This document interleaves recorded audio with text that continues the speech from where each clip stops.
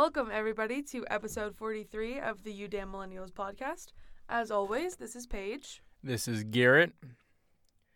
And it's been probably, a week and a half since we recorded a podcast. We were on a little bit of a hiatus, as one would say. So, we back.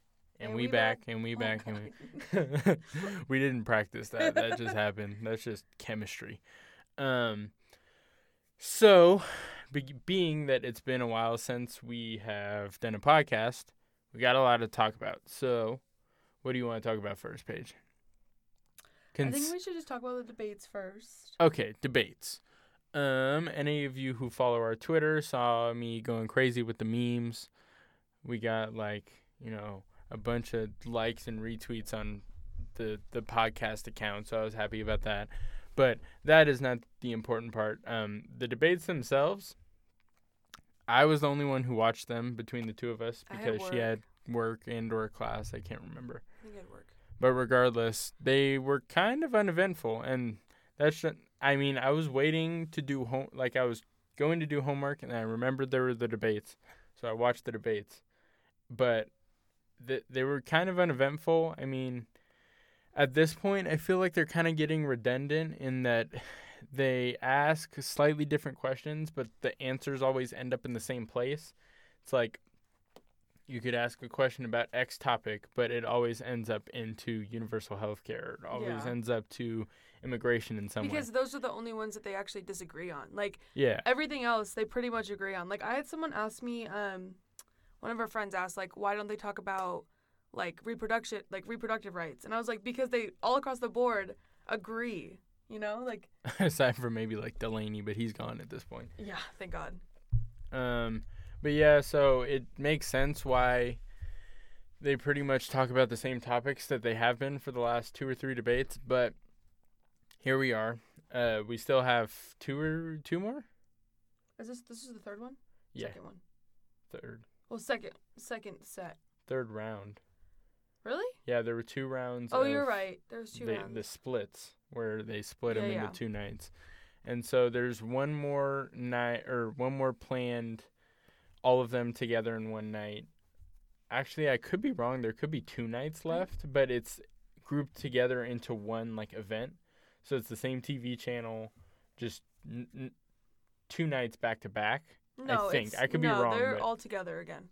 No, I know. I'm saying they're all together, but there's 2 nights of debating back to back. I think. Don't know. I could be wrong, but they're very redundant. Yeah, they're very redundant. I mean, also I'm waiting for the day that Warren and Bernie have to disagree with each other on something. I don't think you'll but see it, honestly. I'm hoping that it doesn't happen. Unless they get into, which they won't, unless they get into the nitty-gritty of their policies, because that's really the only places that they differ is by where they get their money or I don't know. And Bernie has flat out called himself a socialist. Yeah. And Warren hasn't. Yeah. But the only eventful thing that happened for the most part was Julian Castro kind of went hard for Joe Biden in that, they were co-workers at one point in Obama's cabinet. Obviously, Biden being the VP and Castro being HUD secretary. And so a couple times when immigration got brought up, Castro kind of threw a couple shots at Biden. The best thing, though, was that at one point, Biden said something along the lines of, my campaign supports this, and then 2 minutes later, he said, no, my campaign does not support that. And Julian Castro did a double take and looked at him and said, do you not remember what you said 2 minutes ago? And then I also saw a clip, one of the only things I saw from the debate was, Julian Castro, they were talking about healthcare, and, Biden brought up the fact that he, worked with Obama on Obamacare and stuff, and Julian Castro was, talking about how Biden's plan is, not universal coverage or whatever, and Julian Castro was at least one of us intends to carry on Obama's legacy or something like that. And, yeah, also at one point I forgot to mention, he straight up said, Mr. Biden, it seems very convenient that whenever you want to align yourself with, say, the black community. You love to bring up President Obama so much and how similar you were, but whenever it's something that could possibly be viewed as negative, you immediately want to distance yourself from it. And then I think Joe Biden's answer was, I stand with President Obama on everything. And it was like, okay, dude. Smooth transition. Joe Biden. He's had a tumultuous couple of weeks, months, I would say. Recall the white statement versus the black people. Oh, yeah. That was how many? It wasn't that long ago. But regardless, we pretty much spent a whole, 15, 20-minute segment talking about how old Joe Biden is. Yeah. And so he hasn't really done much to help his case, in that we've said it before, but I'll say it again real quickly. If you watch him during the debates, he's very just flustered. Yeah. He doesn't speak very well. He stutters and stammers a lot. Yeah. He seems confused sometimes, talking about like specific policy. And aside from all of this, there's been a gem that has came out recently that is a story that Joe Biden told. I think it was recently, but apparently this is him talking about how he really connects with like the black vote, and it's about his run-in. He's really trying to get the black when vote. He was a lifeguard. It was about his run-in with a gangster named, get this, Cornpop, and essentially what went down between the two. And I'm gonna play a little bit of the clip because, frankly, it's hilarious. I learned that it makes a difference. This was the diving board area, and I was one of the guards, and there weren't allowed to. There was a 3-meter board, and if you fell off sideways, you landed on the darn cement over there. And Cornpop was a bad dude, and he ran a bunch of bad boys. And I did. And back in those days, to show how things have changed, one of the things you had to use, if you used pomade in your hair, you had to wear a bathing cap. And so he was up on the board, wouldn't listen to me. I said, hey, Esther, you, off the board, or I'll come up and drag you off. Well, he came off, and he said, I'll meet you outside. My car, these were all public housing behind it. My car, there was a gate out here. I parked my car outside the gate. And he said, I'll be waiting for you. He was waiting for 3 guys in straight razors. Not a joke. There was a guy named Bill Wright, Mouse, the only white guy, and he did all the pools. He was the mechanic. And I said, what am I going to do? He said, come down here in the basement where mechanics, where all the pool filter is. You know, the chain, there used to be a chain that went across the deep end. And he cut off a 6-foot length of chain. He folded up, he said, you walk out with that chain. And you walk to the car and say, you may cut me, man, but I'm going to wrap this chain around your head. I said, you kidding me? He said, no, if you don't come back. And he was right. So I walked out with the chain. And I walked up to my car. And they had, in those days, you used to remember the straight razor. You'd bang them on the curb, get them rusty, put them in the rain barrel, get them rusty. And I looked at him, but I was smart then. I said, first of all, I said, when I tell you get off the board, you get off the board, and I'll kick you out again, but I shouldn't have called you Esther Williams. I apologize for that. I apologize, but I didn't know that apology was going to work. He said, you apologize to me? I said, I apologize for that, not for throwing you out, but I apologize for what I said. He said, okay, close the straight razor, and my heart began to beat again. I just show the camera, like, the picture of, like, isn't he, like, sitting on, like, a... Oh, the picture I saw was, like, him sitting... He's just at a podium. Sitting on, like, the lifeguard chair, and there's just a bunch of, like, African-American people just around him. Regardless, that's his attempt at really connecting with the black community. And I feel like that did the opposite. Also, he sounds like a senile grandfather. Like, he really does. Like, he starts going back to details that he forgot, and he starts bringing up, like, when your grandparents tell you a story and they'll bring a random name out of nowhere, they'll be like, yeah, John Williams, he was the mechanic. Like, oh, Why is that relevant to the story, Joe? Yeah. He sounds senile. Yeah, it's... This is the crazy part. When he is... I think I'm right here. He's 76. Trump is 73. Oh, they're 74. 73. That might be Bernie. Bernie is 78. What the Oh yeah, Biden is 76, Trump is 73, Bernie 78. Dang. Pelosi's 79? Pelosi's 79.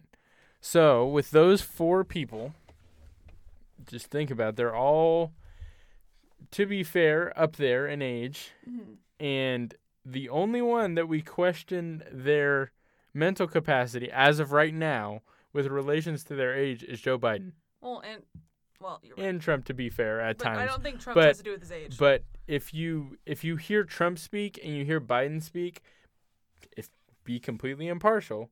A lot better speaker. Okay. A lot more persuasive. Yes. Trump? You're right. He uses very simplified language, yes. obviously, but he doesn't really stammer that much. No, you're right. He speaks with a lot of confidence, and because of that, there's power in that. You recognize that. But not to say that Trump's speech is any more compelling or any more I agree, but I'm just saying just comparing him to the other Democratic challengers. If Bernie, much older than him. Mm-hmm. Well, 2 years. Still older than him, though. Not much. And, I mean, you don't have those sorts of comparisons. Bernie is such a compelling speaker when you listen to him. And he's passionate. I mean, you might want to, clear your throat because of how raspy his voice is. But you never listen to him and say, wow, he stammers a lot or... He really... Yeah, and his age has never been brought into, his... Yeah. He would be the oldest president, if elected, by far. Mm-hmm. And that wouldn't really be an issue from where we stand right now. But with Biden, it's if we elected him, I don't know if he'd make it to 4 years. And that's kind of sad, but it's...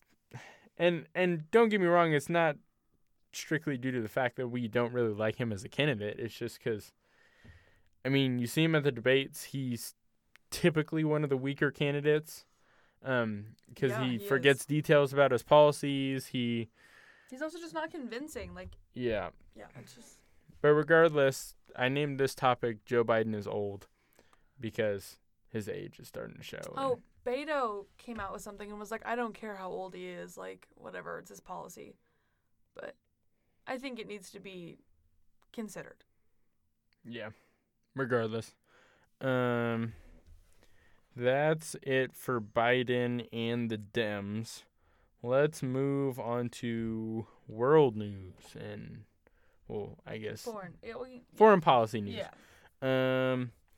John Bolton. These all actually kind of coincide. John Bolton. We came here, I want to say 4 or 5 episodes ago, and I did a deep dive on him and how his place in the government could bring us into another war. Oh, yes. And because he is a person who likes to be in war and likes to bring his country into war. But he got fired in the time since we recorded our last podcast. He resigned. That motherfucker didn't resign. He found out he got fired like an athlete finding out he got traded. He literally... His staff logged on to Twitter and said, Mr. Bolton, did you see what President Trump tweeted? And he was like, no. And then he saw Trump tweeted something like, I talked to John this morning. I told him we would be letting him go. Something just real straightforward and preferably something you would say in person, I would think. But it's Trump. Yeah, he's done this a lot. So he tweeted it, and apparently I read a news article that's how he found out. So it's quite literally like an athlete waking up in the morning, logging onto Twitter, seeing they got traded to Cleveland Browns, and then being like, wow. Or seeing you got dropped from the team on Twitter without anybody giving you a call or anything. Yeah. But I can't say I feel bad for him because John Bolton is a shithead. And that's probably good for the world in general, because the last thing the U.S. needs to do right now is to jump into another war in the Middle East. Well, But we'll get into that. yeah, so he got fired. That's a good thing. And his replacement is Robert O'Brien is his name. O'Brien, whatever the fuck. And he currently is like, let me get his like official title.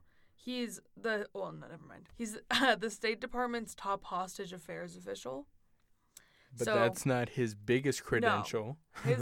His biggest credential to get him this job was Trump commissioned O'Brien to, quote unquote, rescue ASAP Rocky. Free ASAP. Pretty Flacco Jody. However, but For those of you who don't know, ASAP Rocky got arrested for assaulting someone in, was it Sweden? Sweden. In Sweden. He was found guilty, but then they literally, like, he only had to pay, like, what was it, like $30,000? It was, I think it was $3,000. $3,000. It was, like, nothing. Yeah, it was a big deal, though, at the time, because he was in Swedish jail for probably 3 weeks. Yeah. And that was when, like, Trump was tweeting about how we need to free ASAP, and then everyone was like, wow, maybe he's not so bad.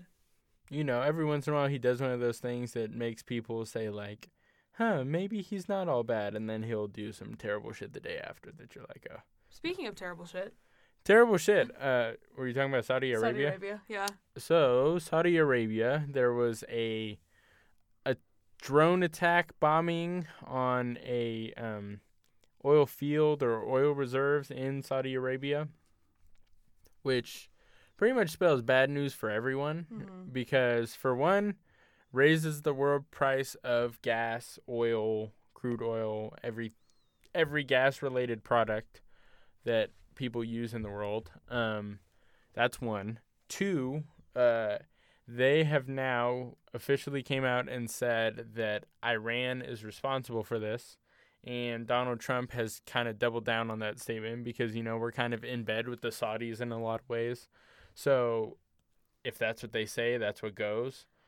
Because, I mean, look back to, like, the Jamal Khashoggi thing. An American journalist got murdered by the Saudi Arabian government, and we covered it up, or helped cover it up, and pretty much denied that he was murdered, and just because we sell guns to Saudi Arabia and stuff like that. But that's besides the point. So we doubled down on the statement saying, yes, we believe Iran is responsible, or at least Trump did. So today, obviously that escalates tensions. Yeah, and then today Trump came out and said that he's doubling down on sanctions against Iran, which is only going to increase our tensions with Iran. And fucking Iran, the reason we have tension with Iran in the first place, too, like, aside from the Saudi, like, debacle, is because they're, like, enriching their uranium, you know, all that, right? Yeah. So, I mean, we're already, like, at odds with Iran. So, like, Saudi Arabia claiming that Iran is behind the attacks is, like, furthering that tension. It's great. It's kind of the rabbit hole that we're going down if we were to jump right back into the Middle East, which, I mean, to be fair, if he's putting sanctions on them, I'm here for that, as long as we don't send people back over there, because I think that would be counterproductive. Oh, it's just kind of irritating. So, backstory a little bit. John Kerry came and spoke at the university that we go to, I think, like, 2 years ago, a year ago. And he talked about, like, all the diplomacy, like, all the diplomatic work that he did to, like, sort of neutralize our relationship with Iran, or, like, make it a little bit better. And then, like, the second Trump got elected, it was, like, fucking everything was, throwing it down the drain. Yeah. So, I mean, the sanctions, like, there's a reason we have, I don't know. I don't agree with implementing, like, more sanctions against Iran. Well, I don't know. We'll see what happens. One thing that I did take note of is a spike in oil and gas prices. Well, it doesn't spell a recession, but pretty much every recession we've had recently has been preceded also by a raise in gas or oil prices. Yeah. We don't need to go to war again over oil. We literally, the money we spend on military action to defend our oil connects, we could probably spend on renewable energy that would be ours, that we wouldn't have to rely on another country for. And we're not relying on those countries. We have our own supply 100% that we're just stockpiling. Yeah, I know. I'm just saying. We're just exploiting other countries. It's fine. Yeah. You know, as we do. That's how we do. So with that, Saudi Arabia. So we got 2 topics left. Let's end on Kavanaugh. Yeah. So GM, General Motors, has seen its 43,000 of its workers go on strike recently. That has been almost a direct result of, from what I read, quite the opposite of what Trump's campaign promised in 2016. A lot of people in that Rust Belt area of like Illinois, Michigan, Ohio, basically that Midwest area.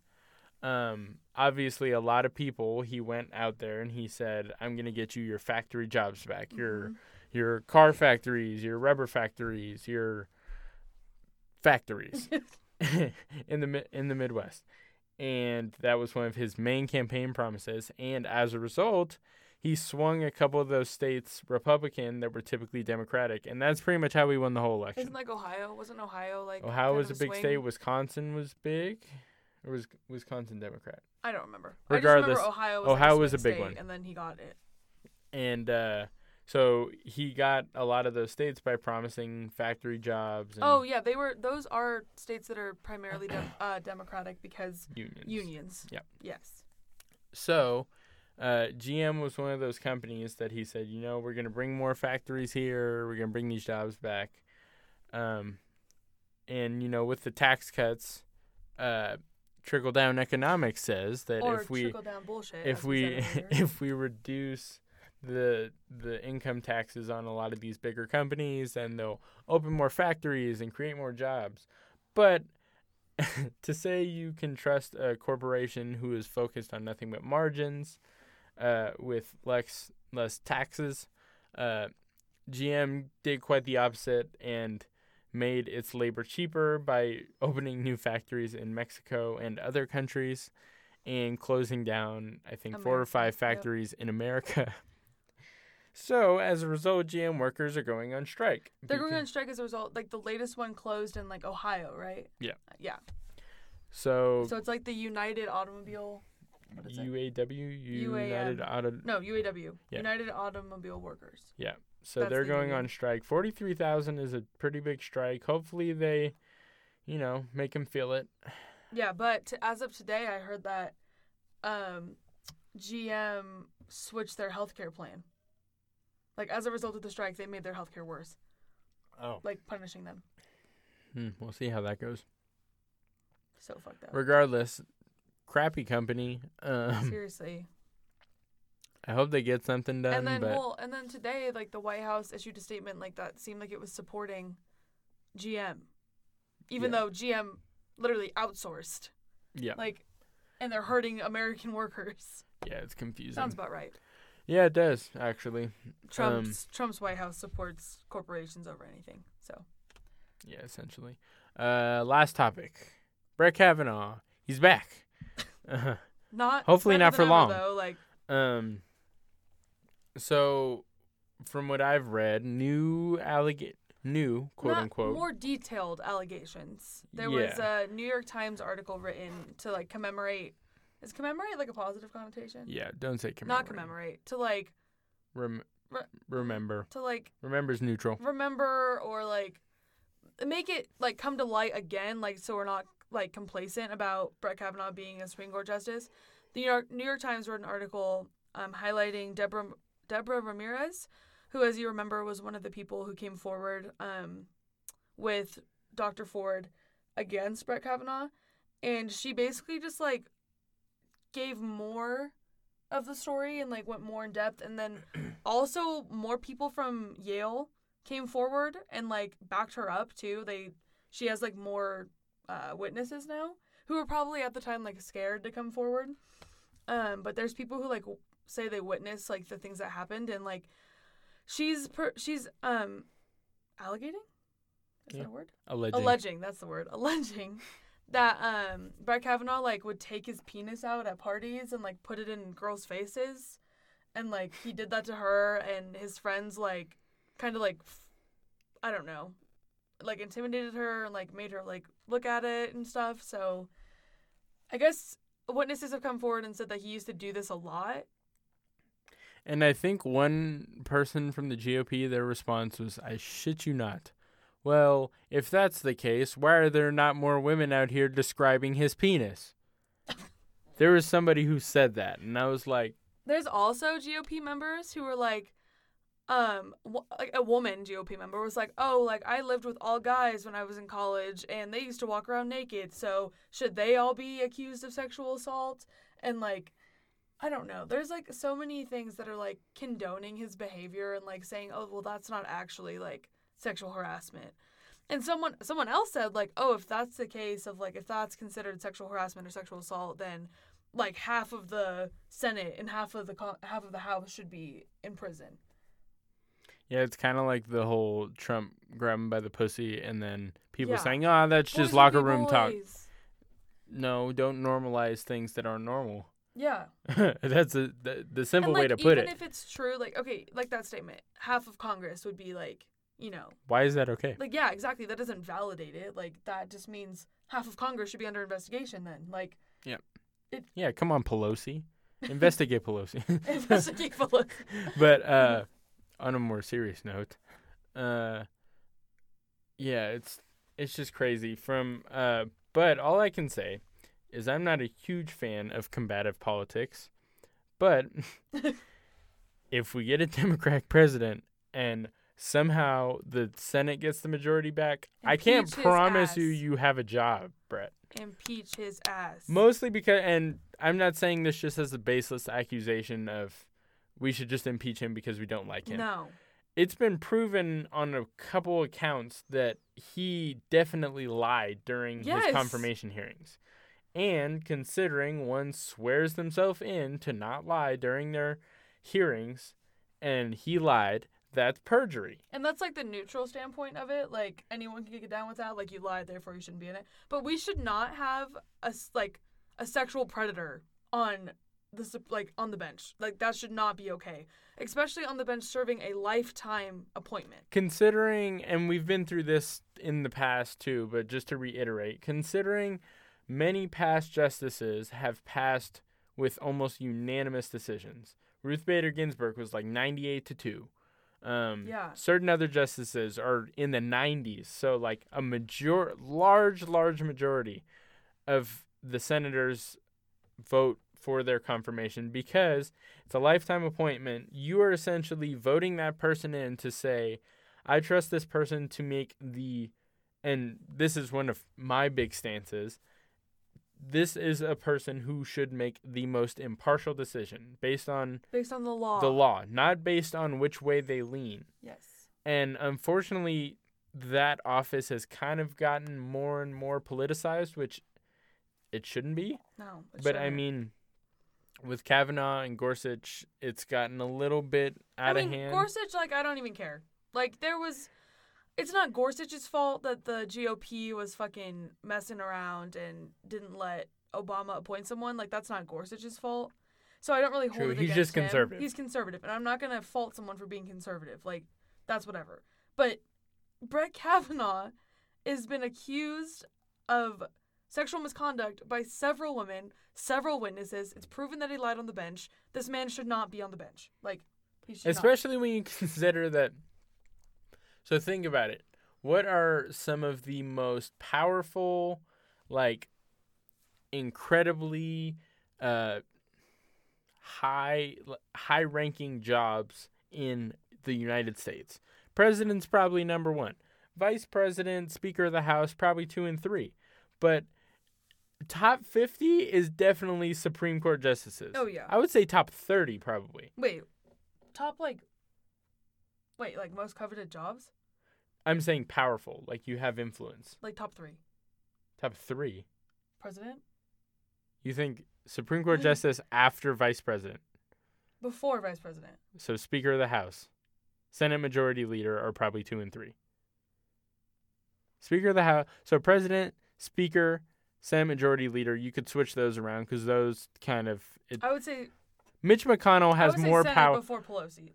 Yeah, McConnell before let's Pelosi. be real. Mitch McConnell has kept so much shit off the floor that is Yeah. definitely more powerful than even Speaker. Oh. Okay, fine. Top 5. People will disagree. And I would say higher. at least top 15. Top 5. You can't give me any more people. President, Speaker, Senate Majority. I mean, you could argue like Secretary of State or those people have pretty important jobs. They preside over pretty much all the foreign policy for the United States. Yeah, and the Supreme Court justices decide the law. Like, they decide the constitutionality of the things. They're like the gatekeeper of the Constitution. Maybe we just come from different backgrounds. Like, yeah, I'm not trying to be a lawyer, so I wouldn't say top 5. Regardless, they're definitely top 15. And so when you think about that's one of the most powerful possible jobs you can have, and you're in the top 0.0001% of lawyers even, not even people, of lawyers, which is already a tough job to have. You're the top 0.001% of lawyers.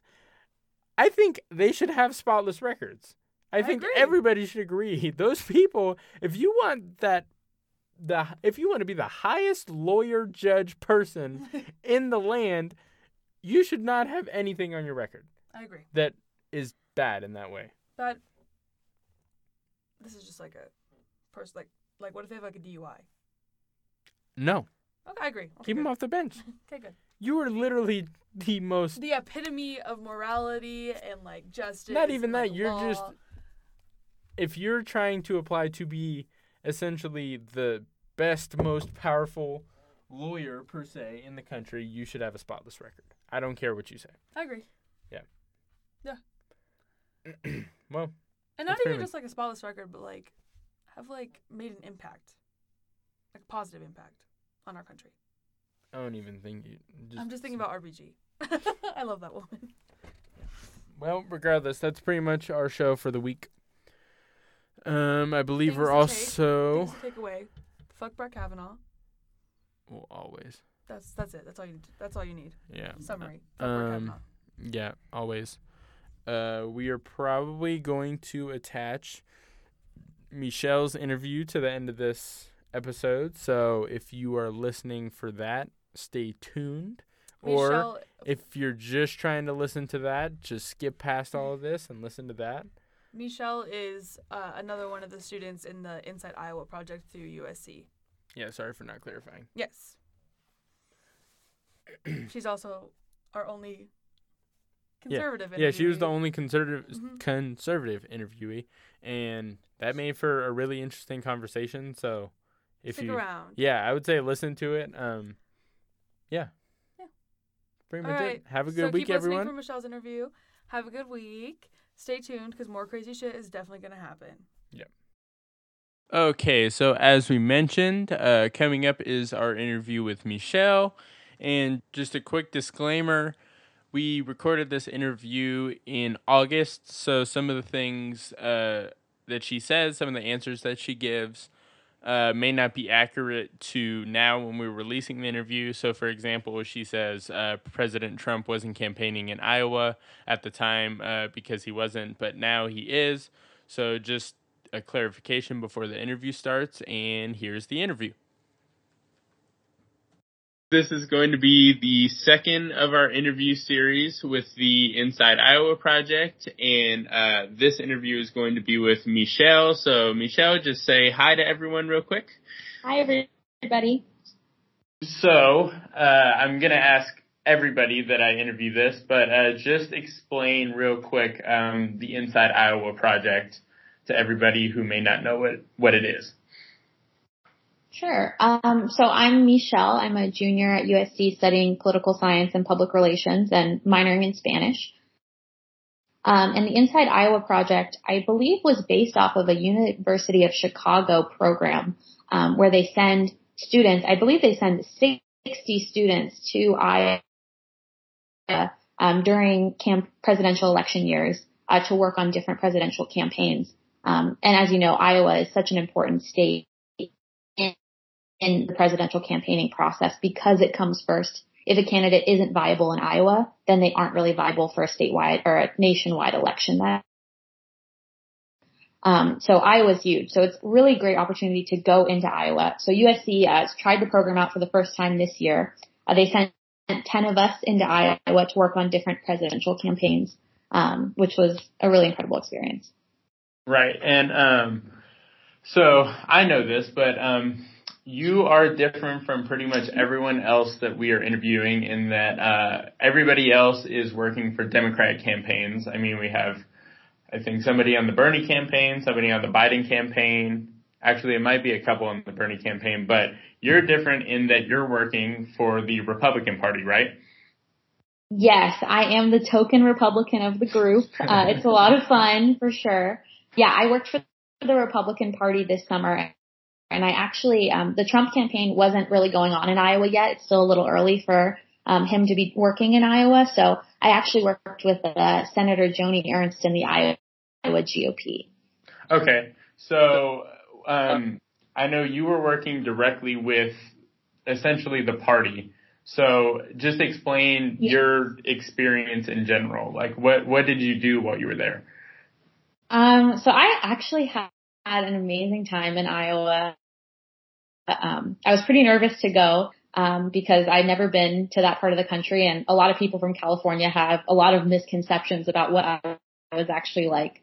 People were telling me, you're going to be bored, you're going to be hot, you're going to be whatever, but it was actually really incredible, and I've met some of the nicest people in the world there. But what I did was I worked for the Iowa GOP. So what that looked like is at the beginning of the summer, I mostly focused on an event called the Roast and Ride.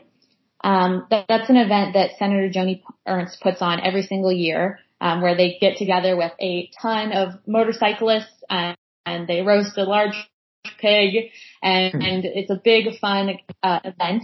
And this year, Senator Joni Ernst was joined by Governor Kim Reynolds, Senator Chuck Grassley, and Ambassador Nikki Haley. So I got to help essentially put on that event. So everything from organizing it to actually physically setting up the hay bales behind the stage and setting up tables and chairs and checking people in and running around and making sure security had water and making sure Nikki Haley's room was all set up. And that's the beginning of the summer. I really focused on the Roast and Ride, which was an incredible event. And then after that was over, I worked in the Iowa GOP office in Des Moines and helped with all sorts of different things, mostly for Joni Ernst, but also for some Iowa congressional campaigns, doing research, communication stuff, community outreach, helping put on events. And I also did a lot of parades, walking in parades with senators, which was really fun. Right. So obviously kind of a different experience compared to the other people that we're interviewing, but it's kind of interesting in that you're different. But so going with how it was a lot of like organizational work, and like you said, it was you pretty much set up the event, ran the event, made sure the important people were comfortable, and so with that, and given your major, are you eventually planning to work in the world of politics? That's a great question. I've always been really passionate about politics ever since I started speech and debate in 8th grade. I just fell in love with politics, and I'm really interested in local politics. So I was really excited to be able to work with Senator Joni Ernst to kind of focus more on what's going on in Iowa, because I'm really interested in local politics. So I could see myself running for local elections definitely in the future, but I don't know. It's kind of a difficult thing right now. Politics is kind of a scary place, especially as a young female conservative. I'm often attacked for my opinions, even just as a student, not someone in the public eye. So the decision to put yourself in the public eye is a scary one, but I do think that eventually I will run for office because I do love politics so much. Yeah, for sure. I know I definitely don't plan it at all, but Paige definitely feels the same way. She hasn't decided whether or not she eventually plans for like national politics, but she's definitely going to try and take a crack at local politics at some point. Yeah. I mean, I don't know what your experience. I was in high school. Oh, sorry. No, sorry. We both talked over each other for a second. No, I was going to say she actually interned for the state legislature here, and she definitely said it seems like a lot more is getting done, and it's just a lot more friendly in that it's not very combative like national politics are right now. It was more seemed like people actually wanting to get things done for the state as opposed to, just trying to win or make the other team lose, essentially. Exactly. In high school, I was able to work for my local assemblywoman, Catherine Baker, who was one of the very few Republicans in California left. And it was really just inspiring to see how she could make such incredible change in my community. Like I would see what she was doing in her office every day and then actually see that change in my community. And that was so inspiring. So that definitely pushed me to think more about local rather than national elections. Right. So kind of on a different course, but kind of still connected in a way. So being young people, it's widely believed and witnessed in my case that a lot of young people either are really passionate about politics or are pretty much just completely disconnected.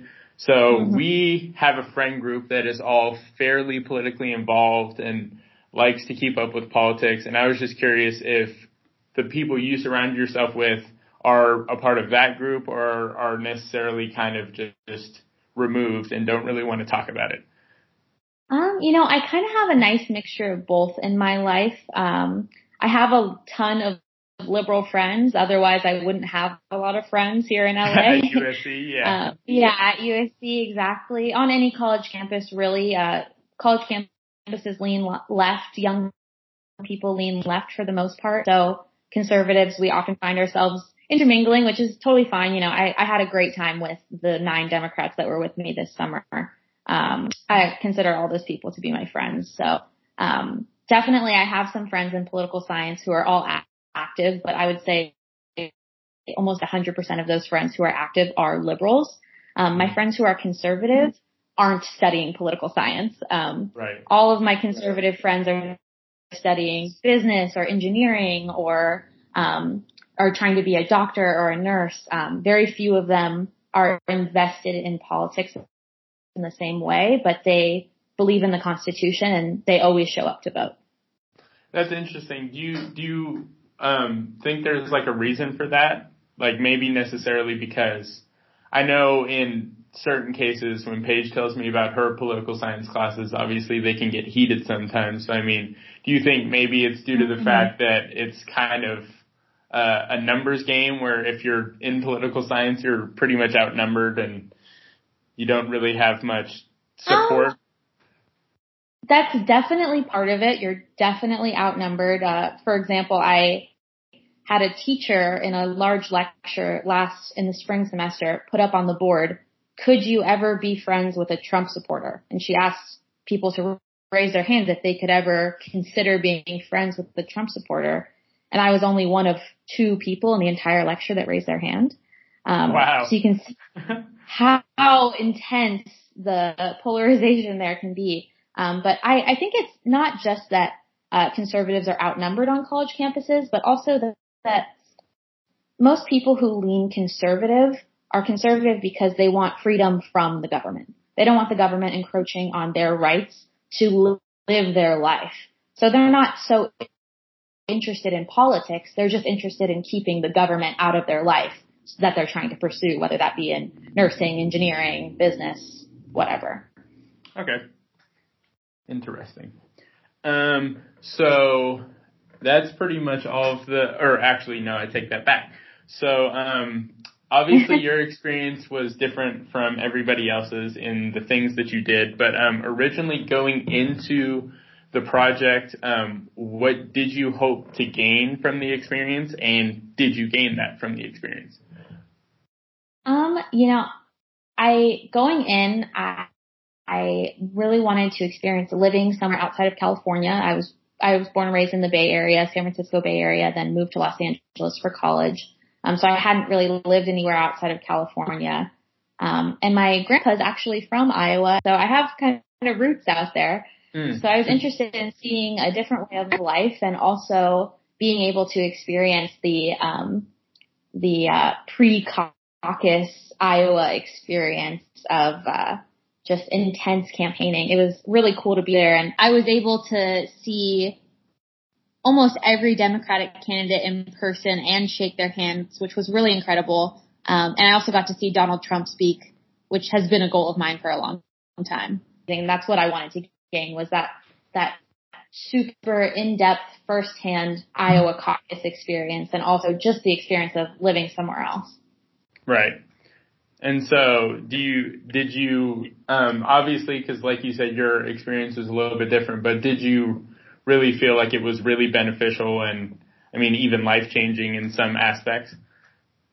Oh my gosh, absolutely. Now I'm considering Drake University for law school in Iowa, which I never would have considered before going there. But I really think the most impactful thing to me was working for Senator Joni Ernst. Republican women are kind of unicorns right now. I believe there are only 8 in the Senate. Mm-hmm. And Joni Ernst is really incredible. She was actually the first woman to represent Iowa in the Congress or the Senate, and the first female combat veteran to ever be elected to the United States Senate from any state. And she's just a real icon of mine. She's just so smart and well prepared, and she can wrestle with the details of public policy without being too inflexible. I really see her being able to work with people outside of her party, which is something I really respect as a Californian. That's something we have to do constantly. Right. So yeah, being able to really work firsthand with a female trailblazer like Joni Ernst was just life-changing and incredible. Right. And so, again, kind of changing gears a little bit, but I want to talk about national politics just real briefly. So I know in your profile, you said you hoped that Nikki Haley would run, and obviously, as where we are right now, it's probably not going to happen. But I was just wondering your thoughts on the fact that there might be primary challengers mounting a challenge against Donald Trump. Obviously, the GOP's main goal is to get their candidate elected, but what do you think the effect would be of any primary challengers possibly trying their hand? I don't think that the primary challengers pose any sort of threat to Donald Trump. I firmly believe that he will be reelected in 2020, especially if our economy keeps humming the way it is right now. So I don't think that's a threat to him at all. I think his administration's really strong right now and is doing some really incredible things for the United States. So I think people see that, and I think if you watch his rallies at all or see the crowds that show up, I think he's really speaking to Americans in a way that they haven't been spoken to in a while. Yeah, I agree. I mean, like you said, looking at his rallies, I mean, there's definitely his base, the people that support him, they definitely ride for him very, very much, and they support him a lot. But definitely, because one reason for that is because he's constantly attacked. So anyone who supports him kind of feels like they always have to be on the extreme pro to kind of balance it out. Yeah, that's what's been essentially my thought process regarding whether or not he might be reelected has been pretty much, in my opinion, which group is going to want it more, the people who don't like him or the people who like him, because both parties or both sides seem to be pretty riled up at this point, but it's just a matter of who goes to the polls more. I actually think I actually think that's changed a little bit because since the Democratic debate, I think all of the Democrats have kind of made a really big mistake in going way too far to the left. What they used to do in presidential primaries would you'd skew really far one side or the other depending on your party. And then when the general came around, you'd kind of come back to the middle. But now we have videos, we have voice recordings, we see these candidates making these really far left claims. Like, for example, everyone on the debate stage raised their hand for giving free healthcare to illegal immigrants. And I think that this election is no longer about whether you like Trump or not. It's about whether or not you want to change the entire American economy, because most of these Democratic candidates are pushing for one form of socialism or another, and the majority of Americans, poll after poll, are against socialism because we study history and we know that it's never worked. So I think that it's not about Donald Trump anymore. Even people, I know a lot of Republicans who don't like him, who say, I don't like the way he tweets. I don't like the way he talks. He's not presidential. Well, I hear that from many Republicans, but they still say, but there's no other option because voting for a Democrat is 1,000 times worse in their mind because of the radical left agenda that they're being pushed. Right.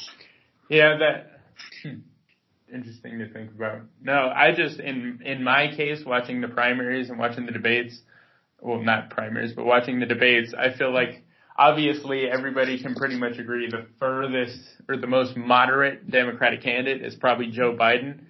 And he's he's just not a very exciting candidate. Yeah, I agree. We definitely agree on that account. He's just at this point not looking very electable just because he makes mistakes when he talks and he's not a very strong debater and public speaker in general, and his voting history is looking a little funny in the light sometimes too. And yeah, he's run. This is his third presidential run, and I say let's call it quits, Joe. Yeah, I agree. I think probably my last question. You said one of the most important issues facing the country today is healthcare, and I was just curious because, like you were saying, you disagreed how with a lot of the Democratic candidates in one form or another support socialism, whether that's Medicare for all or a form of Medicare for all. So I was just wondering if you support something like how Joe Biden was saying, like an augmented Obamacare, or are you more along the lines of what the president has suggested in that repeal and replace it with something completely different? I think Obamacare is largely a failure, and that makes a lot of people nervous when they hear about these large grand plans that these Democratic candidates have for healthcare, because Obama had 8 years to get healthcare done, and he really didn't. Healthcare is still a large crisis in our country. So to think that these candidates could come in and get anything done when Obama couldn't in 8 years is pretty shocking to me. But I do agree with Donald Trump that Obamacare needs to be repealed and replaced with something better. There's definitely changes need to be made in our healthcare system. It's too expensive. It's too slow. Right. And we're making great strides with bringing prescription drug prices down. And I think there's a lot of things that need to happen. But, I definitely don't think that Obamacare is workable at this point. Okay. Yeah. I think we agreed on the fact that, like you said, it's slow. Things are expensive. But I think that was the last of my questions. I thank you so much for being a guest on our podcast. It has been a pleasure. I feel like we've bridged a couple gaps. For sure. And as like a final note, because I know you have a lot of probably liberal listeners, I really encourage everyone to not hate thy fellow conservative. I promise we're not all evil. Like, there's a lot of really great people on both sides, and I think people on both sides of the aisle just want best for the country, and we just have different ways of getting there. So I really hope that more and more people can come together to have conversations and can agree to disagree sometimes. For any of us to pretend like we know the right answers all the time is silly to me. I think we're constantly learning. Things are constantly changing. So we have to be patient with each other and try and listen to each other a little bit more on both sides. I wholeheartely agree. Well, it's been great talking to you. My last question was going to be if you had anything else to say, but that pretty much was your closing statement. Yeah. Well, thank you so much for coming on the show. This has been a really good interview, really informative to kind of get a different viewpoint than what we're used to on the show. So just thank you so much for being on the show. Absolutely. Thank you for having me.